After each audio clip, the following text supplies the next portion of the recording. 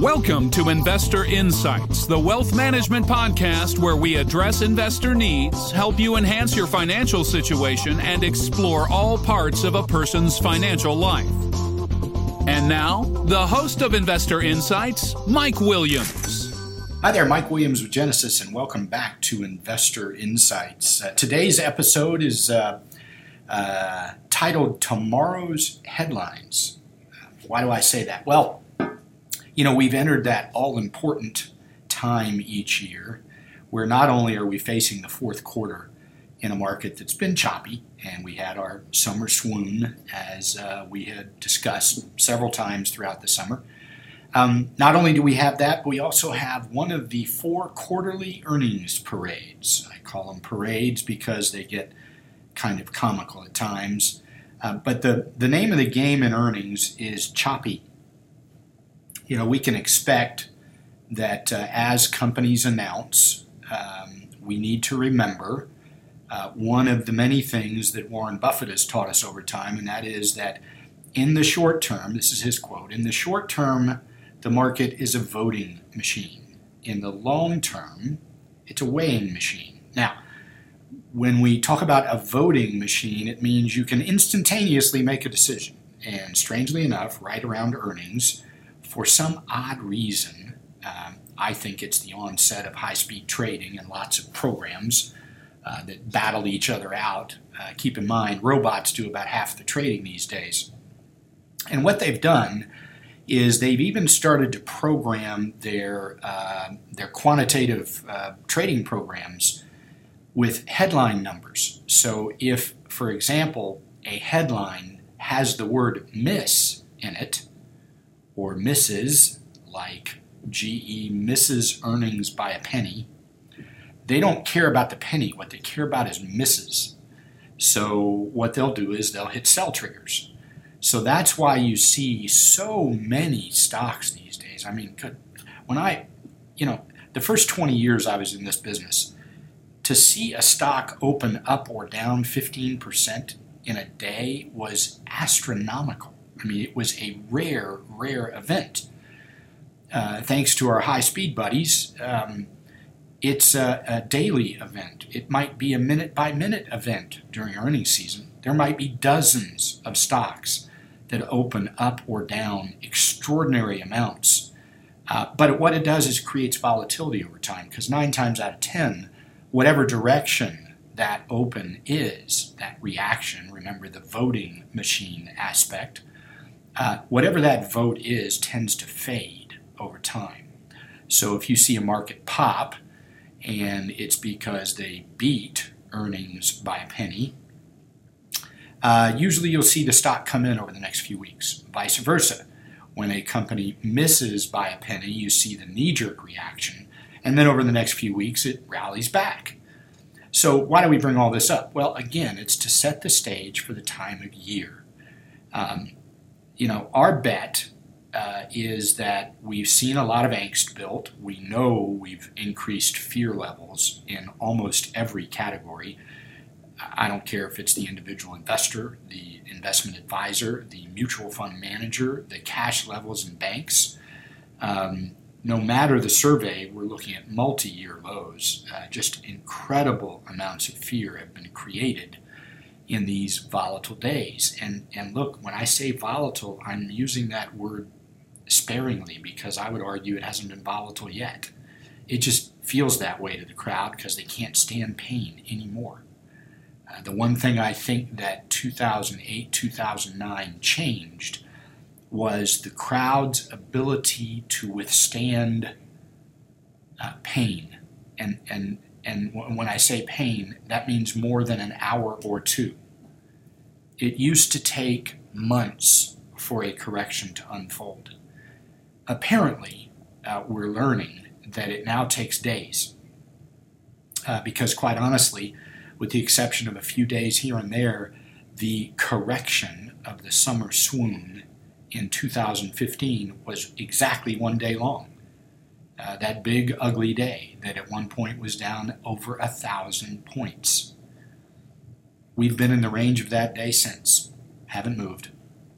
So now we're going to interpret what earnings means. And here's our guess at what earnings will say.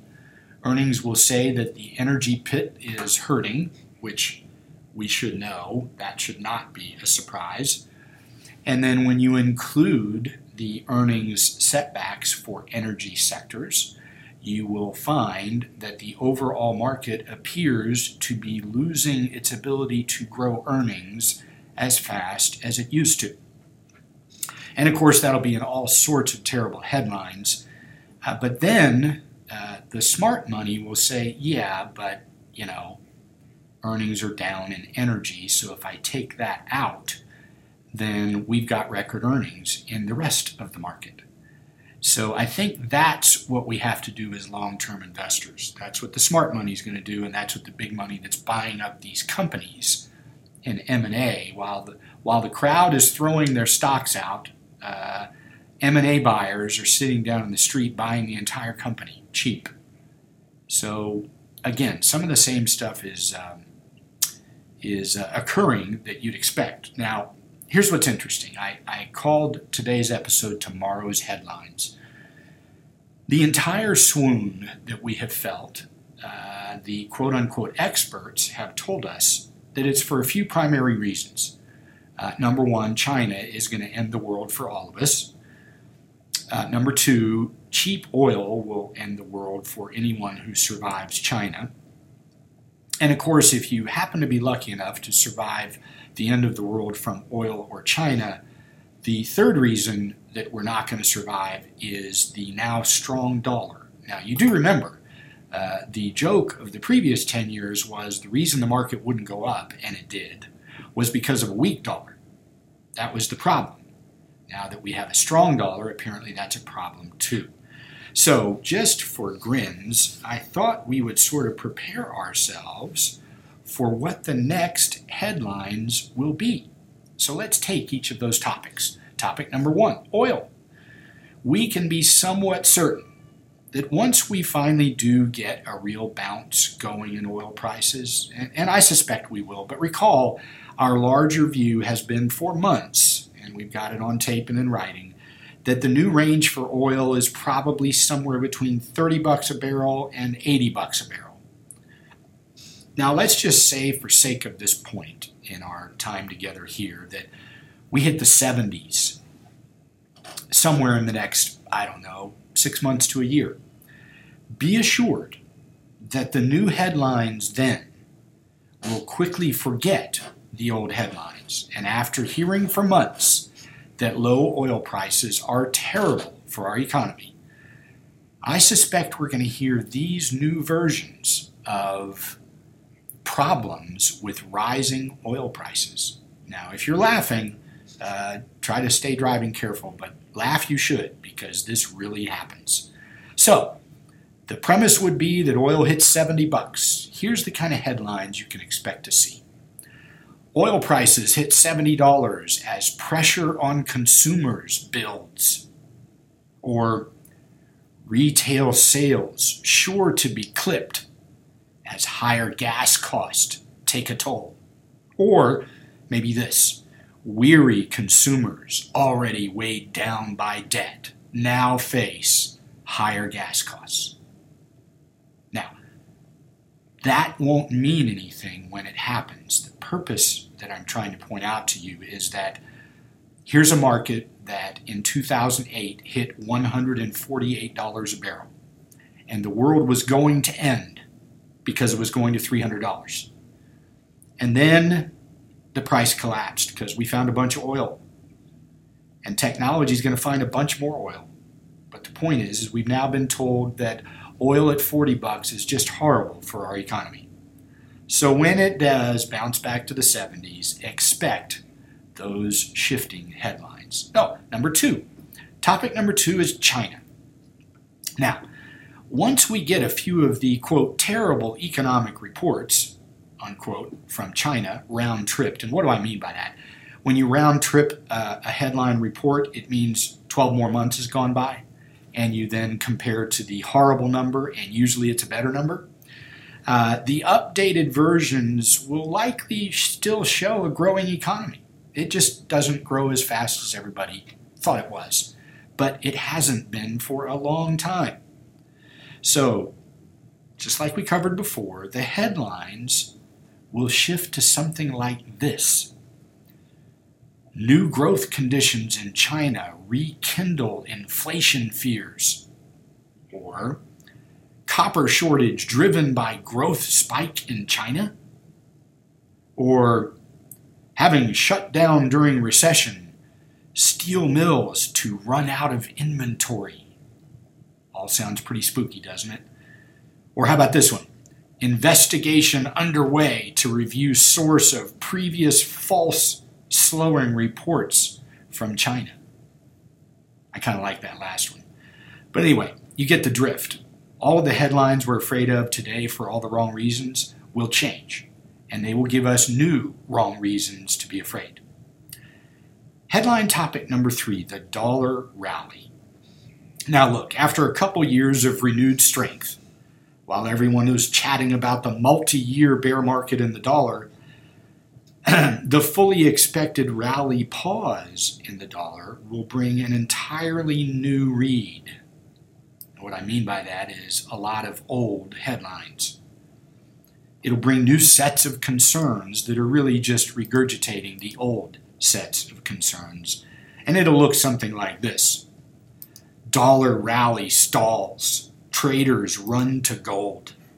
Or Chinese yuan to become new global currency as dollar bear market resumes. Or Schiff tells all dollar rally a bear market bounce. Gold to $10,000 an ounce. Or don't look for earnings help on trashing of dollars as the bear market bites. Or finally, I like this one. So goes the dollar, so goes the United States future. Remember, the point is we've gone from hating a weak dollar to hating a strong dollar, and my guess is we'll hate a weak dollar again. So what's my point about all this? It's sad, really, as if these events unfold, many of these type of headlines will adorn websites and front pages at newsstands. We will forget that we fretted over the opposite of all of these events for the summer swoon of 2015. We'll forget how often it's been much worse than it is now. We will have new things to worry about, or in truth, will they be the same ghosts from fears past, recycled to their latest renditions? Here's the thing. Building wealth over time takes, well, a lot of time. It will always be riddled with events that are very uncomfortable if we allow them to be. We will always fight the human emotional charges which will race through our brains as we read these terrible headlines. We'll be faced with life and death decisions painted into our minds by the media process, and it will always be hard to fight off at times. Lastly, we will find that if we can remain patient and stay on our path, we will arrive at most, if not all, of our goals. If it was easy, there would be little to no gain. If there was no risk, there would also be no return. If it was simple, the results would very likely be paltry. And if we leashed all the experts and the talking heads that scare us to death, well, it might be effective, but it just wouldn't be that much fun anymore, would it? Now, as I close this version of Investor Insights, thanks for your time, and pass me the large bottle of new tropical fruit-flavored Tums, and find me that screwdriver that opens this window out to the ledge in my office. Until we hear from you again, may your journey be grand and your legacy significant.